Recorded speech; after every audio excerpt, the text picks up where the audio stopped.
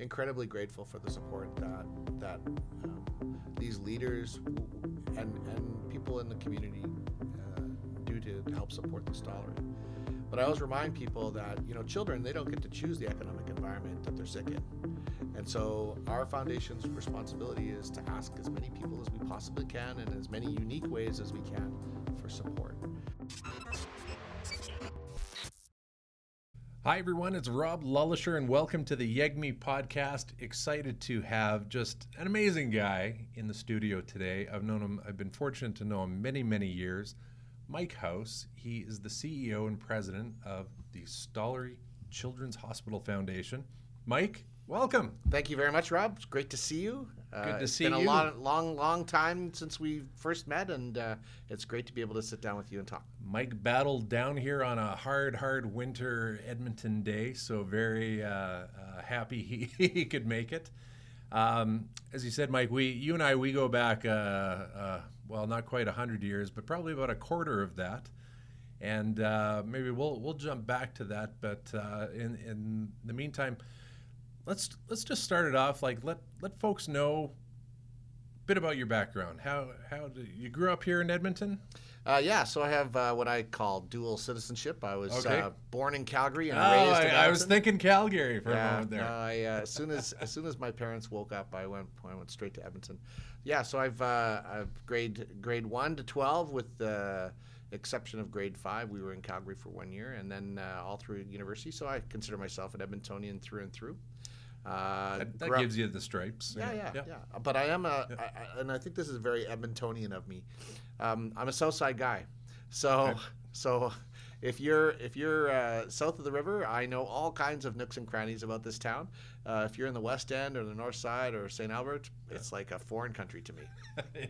Are you one of those people who refuses to cross a body of water and just doesn't want to do the river at all? No, I'm happy to do that, but I am lost when that happens. On the other hand, if you want to know where the Dairy Queen was in 1972 on the south side, I could point it out for you.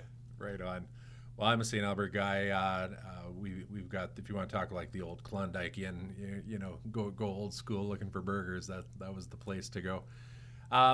Okay, so growing up in Edmonton, you obviously love everything that we have going on in our city, but you think back to those times, early days, what are some of those standout memories when you were growing up here in town?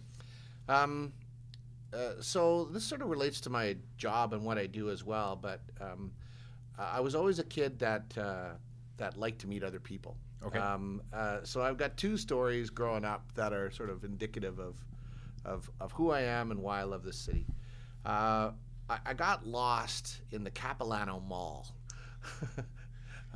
Was that possible? Yeah, no, for sure it was. And I remember my mom having to go onto the intercom and ask if somebody has seen this little boy. And how old were you? I was definitely of the age where like 7, 8, where I knew where the toy section was, and that's what the rule was, is to go to the toy section.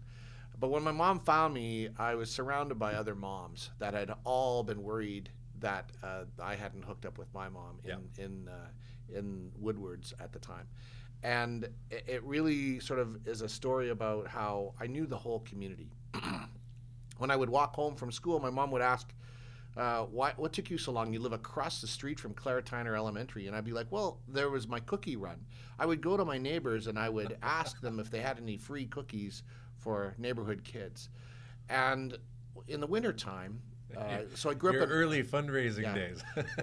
In the wintertime in Otwell, I would go to the local rink in Otwell, and it's still there. And I would wake up at 8 or 8:30, and I would spend my entire day at the rink, and wouldn't even come home for lunch. And I'd come home at 6 p.m. And that to me embodies what Edmonton was like growing up. Is that you knew everybody. Yeah. You had people taking care of each other.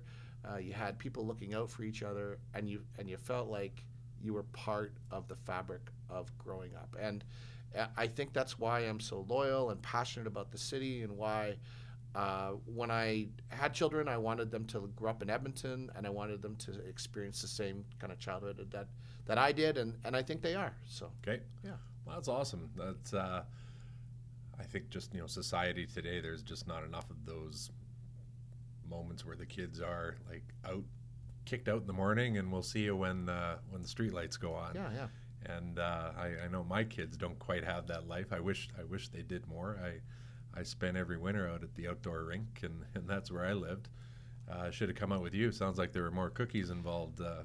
There were more cookies, but you probably had better talent. So, as a young kid, Mike, in Edmonton, do you have any real Edmontonian type story that you were there, or you participated in, or witnessed firsthand? What sticks out in your mind? Yeah, so I'm 52 years old, so I'm about I'd say about 8 years younger than Wayne Gretzky, 8-9 years. So when he was just coming into the community, I was 12 or 13 years old, and at the Oilers games, the intermission used to have a shootout, and I was one of the kids in the shootout. Like for the car? At the Oilers game. No, this is when you had like two players from different teams. The little goalie and a little player. Goalie and the little players. Okay. And I got to be part of that. And I remember going up against a guy who was from Hazeldean, who was a way better player. So you were a goalie? No, I was a shooter. Okay. And so just as I was coming onto the ice, Kevin Lowe was coming off the ice. And Kevin looked at me, and I'm about 5'0", and the other guy's about 5'8", and he says to me, "Go wide." That's all he says. Go wide. I didn't understand what that meant, but the guy from Hazeldean, he went straight up the ice, and the ice is sticky after it gets flooded. Right. And he kept losing the puck, and it was throwing him off, and by the time that he shot it right into the pads. So I took Kevin Lowe's advice, and I went wide, and it's not so sticky on that side, and I ended up winning the shootout thanks to Kevin Lowe. I have since told Kevin Lowe that story, and he proudly tells that as he was such a great coach for other people because he never scored any goals on his own. So sorry, Kevin, if you're listening, but thank you again for giving me such great advice as a young kid. Probably still works in today's world because don't they Zamboni just that middle lane. That's right. For the NHL shootouts. That's right. So That's right. He probably takes pride in whispering to McDavid just go wide. Go wide. But I was really proud of that day. My dad came with me to the game, and the car ride home, we would always stop off at the McDonald's and get an orange drink, and the pride that he had and that he expressed to me that day, that lives on for a long time. So that's a very Edmontonian thing, I think. That's awesome. Did you win like a Boston pizza coupon or nothing like that? No. Nothing like that. An orange drink from McDonald's. Okay, that's pretty good. Pretty good deal. So school's over. Did you go to U of A? Yeah. Okay. Your paths crossed many times with the university. So tell us about that first time. Sure. So I enrolled in the School of Business at the U of A and had a really great experience there. One of the things that when I went to university, there was no computer system at the time. You had to register in person. And I remember one of my best friends was an actor, and so I wanted to take acting classes and go to business school. And I was able to convince the acting group to let me into their classes. Okay. So I'm the only business grad with a drama minor, I think. So that made my education a little bit different than maybe some of the other people's, but it really paid off. And now, of course, in business school, they teach people to communicate better and all kinds of things. But at the time, that was a pretty unique situation. But I went to school, I got my business degree, and then... Were you involved in the arts at that point? Because that was a big early part of your chapters was in the arts community, right? Yeah. So was that outside of school? Were you doing things? No, I mean I was always interested in nonprofit. One of the things that people may not know about me is when I was a really young kid, 4 months old, I was diagnosed with something called cranial stenosis, which is when the plates in your head fuse together prematurely. Okay. Yep. So my parents had to find somebody to do surgery for me, and although this is not good for radio, you can see the scar on the top of my head here. It's about 12 inches long. I can see it, folks. Yeah. It's a doozy. So my life was saved by having surgery done a couple of times before the age of 3. Wow. And so this idea of feeling like you're born under a lucky star, feeling like life is short and you got to make the most of it. That carried through my life early on. That's why I was so eager to meet with people and to talk to people and to make friends and to not be shy and to really put myself out there, because I really didn't know whether I was the kind of kid with the health concerns that was going to last forever. Right. And so there's always this urgency to like make the most of things. And so it also kind of give you this opportunity to feel like I want to contribute back. I want to give back because somebody gave to me. And so when I went through business school, pardon me, most of the people that I went to school with were accountants or like real estate people. Right.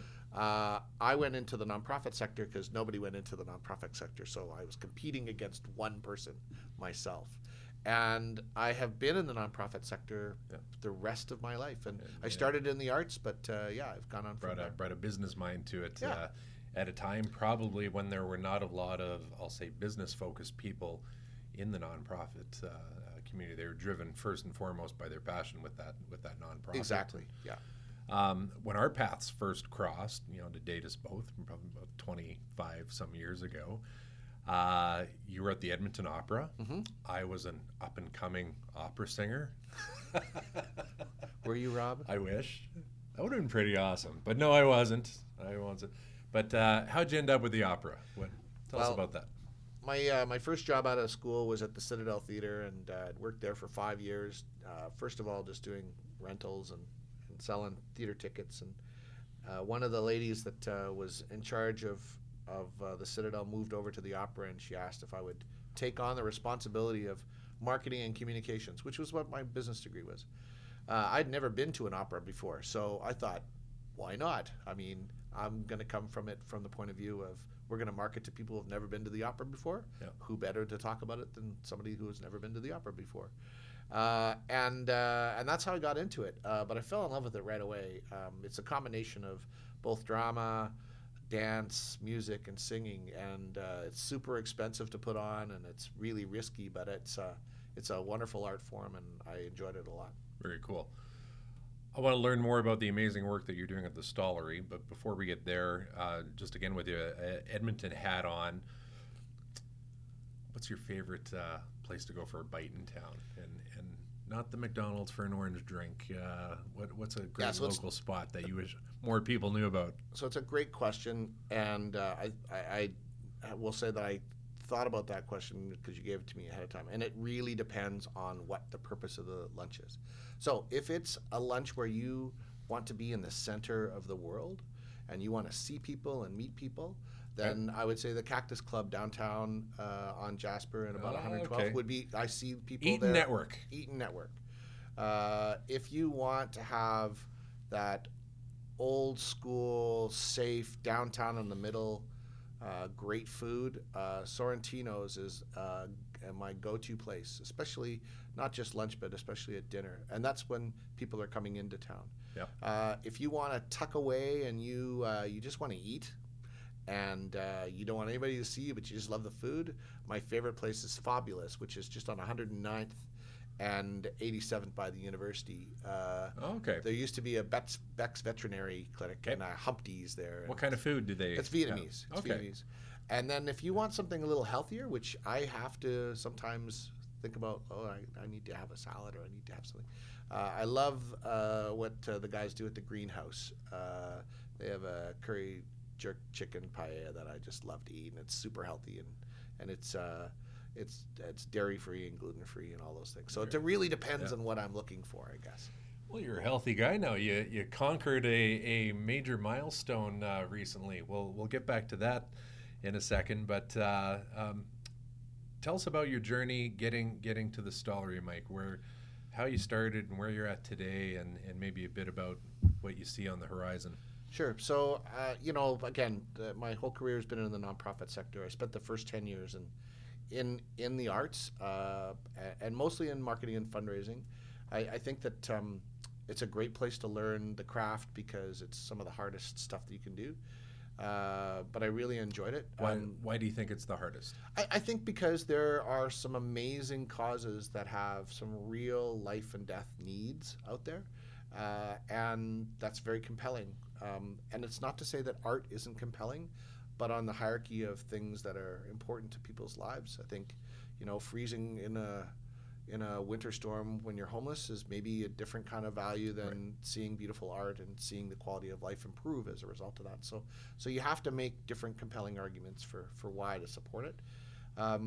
My arts career took me from Edmonton to Calgary to Philadelphia, Pennsylvania. Sorry about that. And then when I came back to Canada, how did that opportunity come about? There were just not very many people in the United States that had the skill set that I had. Nice. And the person that was running the Walnut Street Theater in Philly that was in charge was from High River of all places. Oh, and wow. Okay. So they had searched through Eastern United States for somebody of my skill set. Yeah. And they couldn't find anybody, so they recruited me to come to Philly. So all the Philly cheesesteak sandwiches you can eat. Yeah. There's two Philly steak places side by side across each other, and they always fight who has the best one. And the truth of the matter is that probably something in Canada is better. So because they use real meat. So anyway, yeah, we won't talk about that. So we're glad the call it the Philadelphia experiment didn't quite work, and Edmonton was able to recruit you back. Yeah. So I joined a consultancy firm called KCI and worked for 5 years doing a number of different things in Alberta, whether it's Fort McMurray or Lloydminster or Calgary or Edmonton. And then after that 5 years, the University of Alberta, the guy that was in charge there, who I'd worked with at KCI, asked me to come back to the university, and he said, there's this job with a guy named Mike Percy, who was the dean of the school at the time, and it's your alma mater. Would you come back? And I said, absolutely. I love that school. It was the best years of my life in a lot of ways. And so I was at the university for 7 years as the assistant dean of development and stakeholder relations. I had a great experience. But I remember when I moved. Was that sorry, Mike? Was that from like a fundraising perspective, or like a business community partnership? No, perspective? it was a fundraising perspective. Okay. At the university, the budgets are fairly limited, and the only way you can invest in things in a faculty or at the university above and beyond tax dollars is to raise money. And so that's my skill. I raise money. I thank people. I tell people where the money goes. I'll get you cookies. I'll get you money. What do you need? That's right. Mike House is the guy. Yeah, and because I'm not raising the money for myself, I actually don't like that icky feeling that sometimes people talk about with fundraising. I don't have any of that. I'm really proud of the charities that I represent, and but I can remember when Kathy and I, my wife and I, moved back to Edmonton. This was 10 years before I joined the Stollery. You're sitting around and you're planning your life out together, and she asked what I would do if I had the dream job. And my dream job was to work at the Stollery, and she said, what would you do there? I said, I'd run it. Yeah. And that was 10 years before I applied for the job and eventually got the job. So the Stollery's been on my mind for a decade prior to, and now I've been there for over 7 years. So this is in some ways a bit of a 17-year journey to get to where I am at the Stollery now. Wow. And so I've been at the Stollery as the president and CEO for 7 years, and like I said, I'm 52 now, and my goal is to be the CEO of the Stollery until I retire. You're gonna have to kick you out of that. No, they won't kick well, you're great in the role. Stollery touches our entire community. We see it everywhere, but maybe for those who don't quite know, maybe some of the number side of the Stollery, can you share a bit about just some of the things you may not know? Yeah, so the Stollery Children's Hospital is run by Alberta Health Services and ultimately by the Ministry of Health at the government. It's the second largest children's hospital in Canada. It has more than one location. In fact, it has the major center, which is at the university, and shares space with the university hospital, both adults and children there. But it also has 70 beds at the Royal Alex. So if you have a premature baby or if you have a high-risk pregnancy and you're delivering at the Royal Alex, your son or daughter who's being born will go immediately to the Stollery, but the Royal Alex part of the Stollery. I see. And then we also have 6 beds that we've just expanded at the Sturgeon. So we have in St. Albert. So we have a number of locations where we're taking care of children. We've also invested time and energy in building up a Stollery level of care in Grand Prairie recently. and that's in conjunction with their new hospital build. Is the driver of that, is time the most sensitive aspect, or is it just the sheer numbers, like you need more beds? Well, it's a combination of different things, but we know in children's health the number one factor that gets kids healthier sooner is being close to their family. And so if we can deliver the care where people live, or as close as possible to where they live, that makes more sense. So it didn't make any sense, for example, to create another 70 beds at the university when people are delivering high-risk pregnancies at the Royal Alex. Let's just move our hospital to where the moms need the care. We had almost 300,000 patient visits last year at the Stollery. So people are driving past adult hospitals to come to the Stollery because they know that the care that they get at the Stollery is customized to children's health. And of course, children's health isn't like adult health.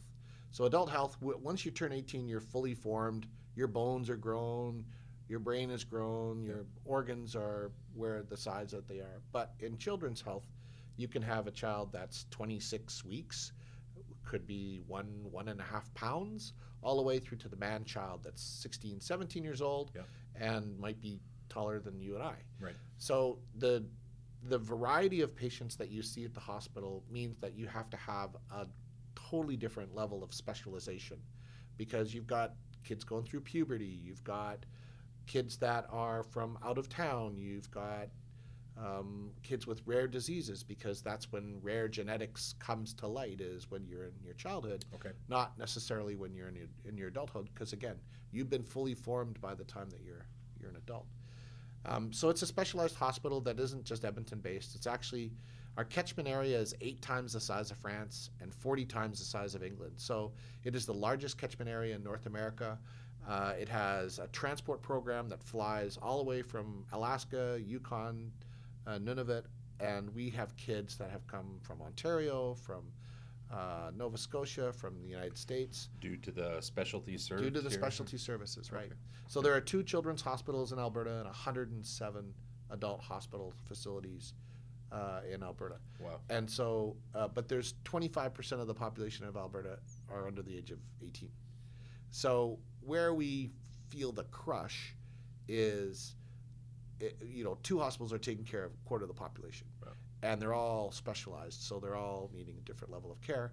And kids don't come to the hospital by themselves. They come with mom and dad and brother and sister. So we adopted a family-centered approach to the care, which is why you get the best care possible, but you also have to have a more expensive approach to the kind of care. And that's where our foundation comes into play.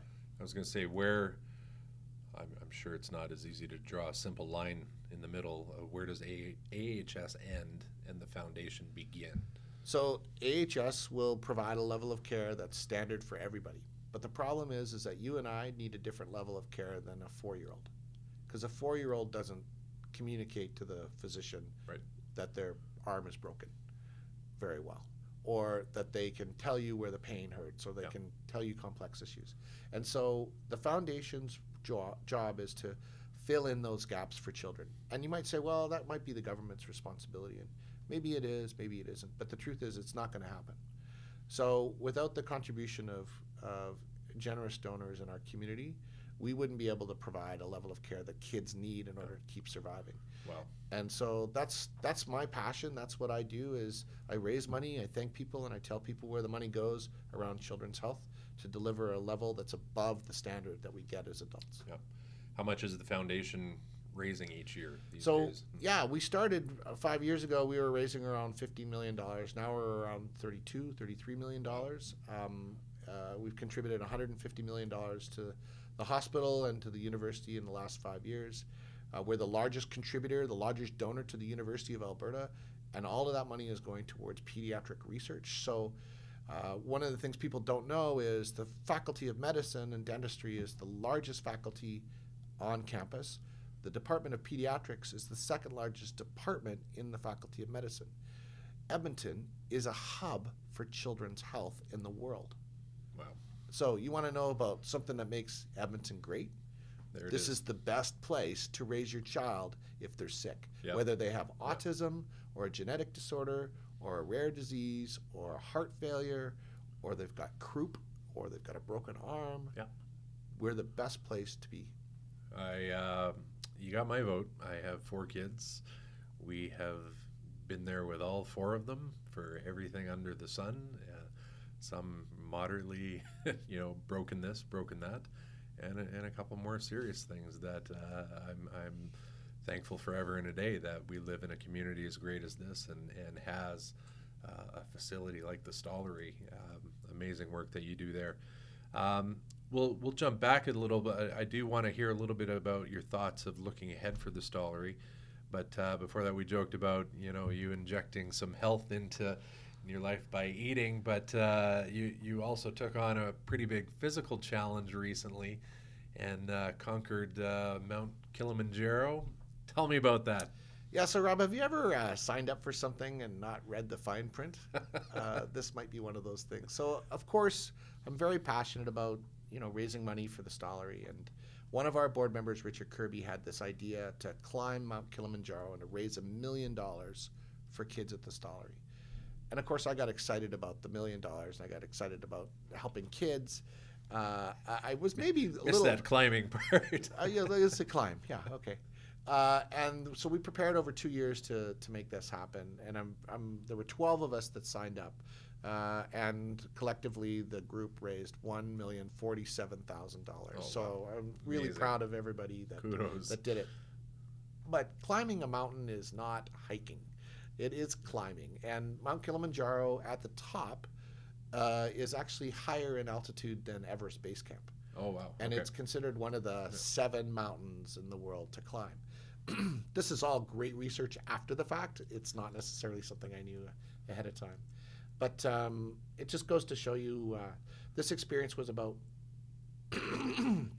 enduring both the physical and mental challenges, being driven by the pursuit of trying to accomplish a goal, showing grit to make that happen, and never giving up. And I lost 15 pounds in 7 days, and so it takes, for those who don't know, like it's 7 straight days of hiking to get to the top. 7 days up, and usually 2 days down. Wow.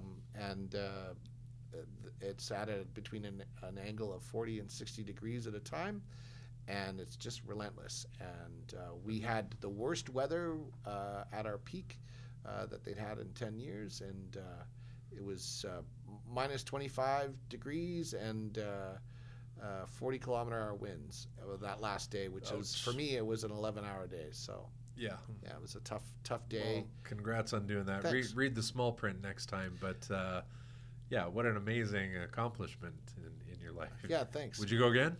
You never ask somebody who's just had a baby whether they're going to have another baby, within a few weeks of that. Okay. And I think I would like to. We'll check that for. We'll put that Sure. on the back burner for another year or so. Not to say that I won't ever do it again, but right now it's a little raw.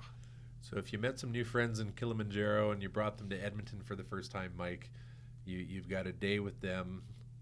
What are some spots in town that you absolutely want them to see? Again, I think it depends on the season. Okay.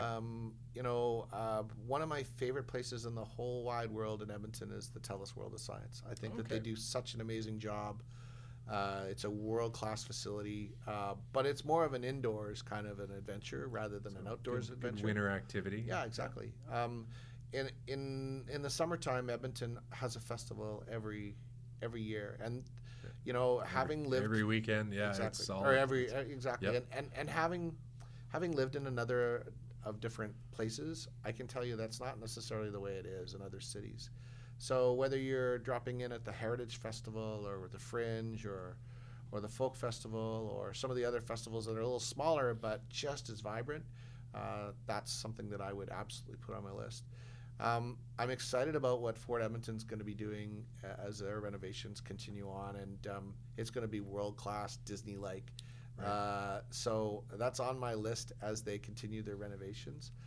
But that's a couple of years worth, right? For sure. Yeah. But if it's in the middle of the summer or in the spring or even in the fall, and we had a couple of hours, one of the best things that I love to do and I've fallen in love with is just going for a walk in the river valley. Nice. So Yeah, I've got some favorite can't go paths. wrong there. Yeah. And I think you have your paths are on the south side of the river, right? no, they're not anymore. Oh, we venture across to the north side, Correct. do we?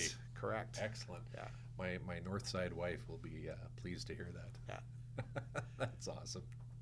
When you think, Mike, of looking ahead for the Stollery, and I'll kind of add to that a bit of we'll call it the reality or the challenges facing the nonprofit world right now. Just really interested to hear some of your thoughts on that. Well, I know it's an incredibly difficult economy right now, and there are business leaders that are trying to make ends meet and trying to expand their markets and keep people employed. And we're incredibly grateful for the support that these leaders and people in the community do to help support the Stollery.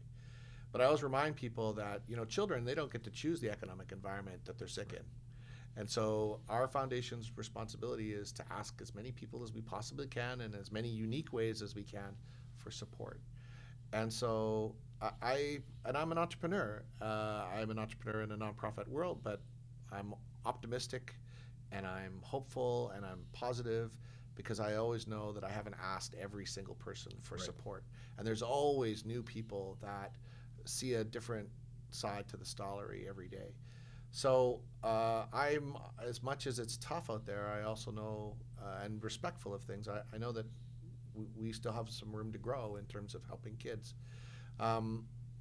Mental health is one of those areas where I think Edmonton, just the way that the healthcare system has evolved, is underserving our community. And when we talk about mental health, a lot of times we think about it from an adult perspective, but most mental health doesn't originate when you're 20 or when you're 30 or when you're 40. It actually happens when you're 5, 6, 10, and 12. 70% of all mental health in Canada originates between the ages of 14 and 20. So we have got to do a better job of marrying the quality of care that we have for physical health and mental health together in this city and in this province. And the Stollery is committed to doing that. And you're going to see more and more investments around mental health as well as physical health from the Stollery Children's Hospital Foundation. Is that from and I'd kind of loop all health into it with mental health on the reactive side? Is it reactive measures, or what are your thoughts on the proactive side of what needs to think about done? This? If you're a child and you have a learning disability and you're having trouble reading in school, if you don't get that addressed in whatever shape or form, that can lead to disassociation with enjoying school, which can lead to different kinds of choices around friends, which can lead to bad choices around using certain kinds of addictive properties, which can lead to crime and homelessness and poverty.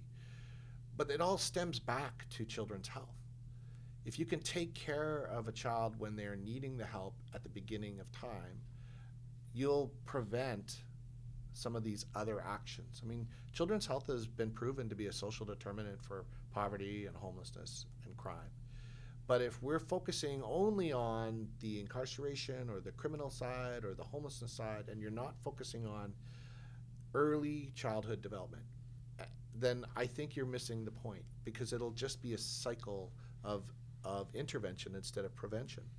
Now, I group mental health in a big bucket. So it's not just about suicide and it's not just about addictions. It's about learning disabilities, around genetic disorders, around everything from autism to trauma, both physical as well as the emotional trauma you get when you have a parent that passes away or a grandparent that you're caring about moving on. I mean, it's like the fragility of a child's brain is something that we don't talk enough about. And if we were to take steps early on, it's like when grandma says, if you stitch in time saves 9. Yeah. If we were able to intervene early on and in a collective way where we're taking care of not just the child but the parent too, we would have a healthier environment. And by the way, it's been proven that if you take care of children, then they become healthier adults. And if you have healthier adults, the cost curve in this province would go down.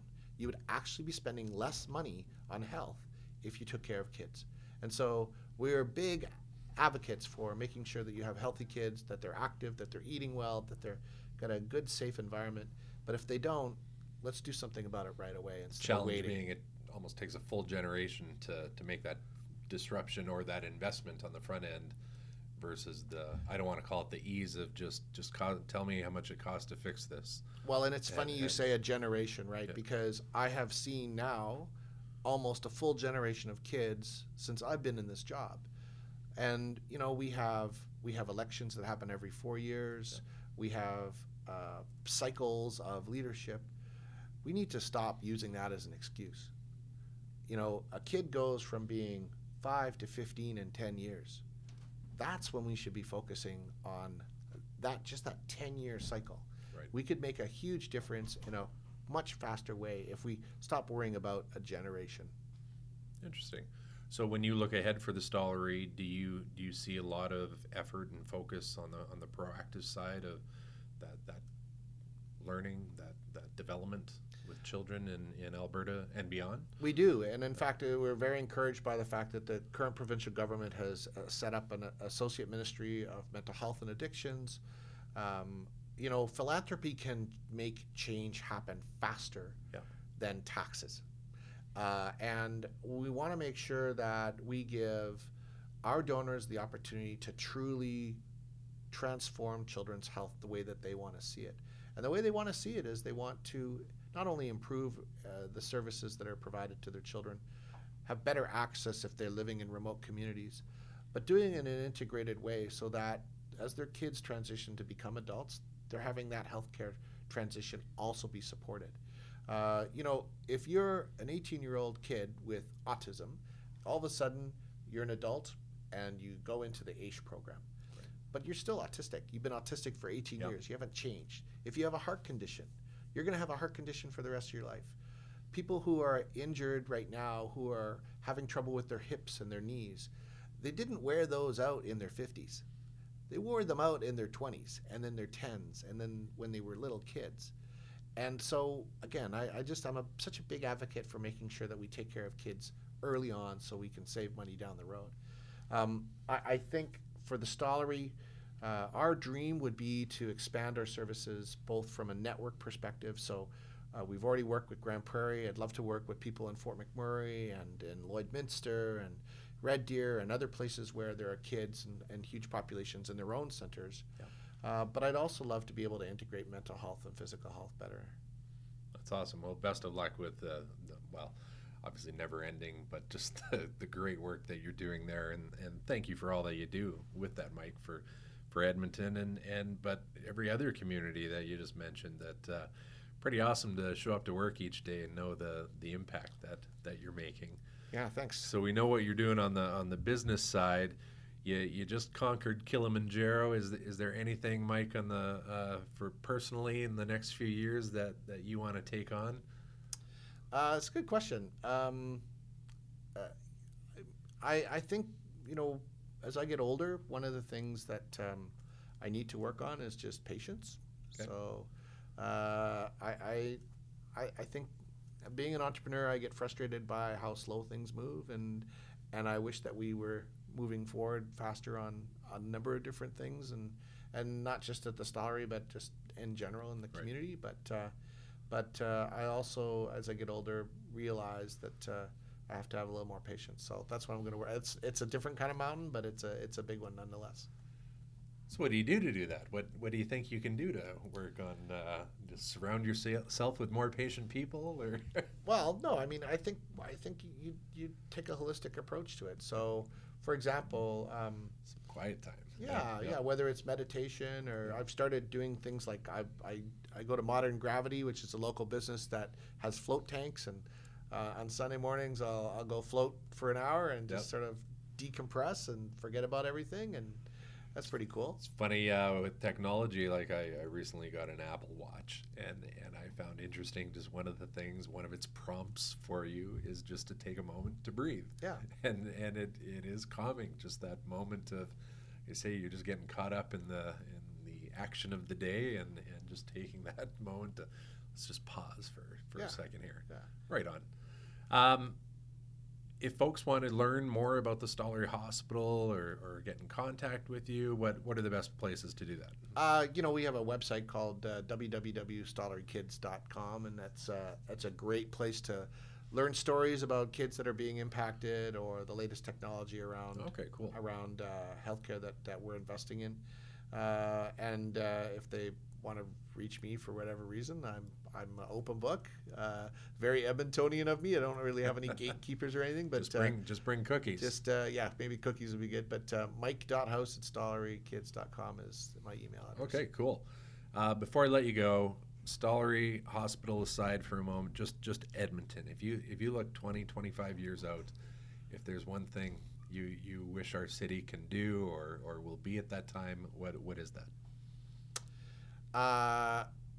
So I grew up in Millwoods, and Millwoods has a huge diversity of population. And one of the things I think Edmonton's strengths include is the diversity of our population. I would love to see us be a more multiculturally accepting place than we already are. And we are, by the way, an incredible place for that. But I'd love to see more of that, because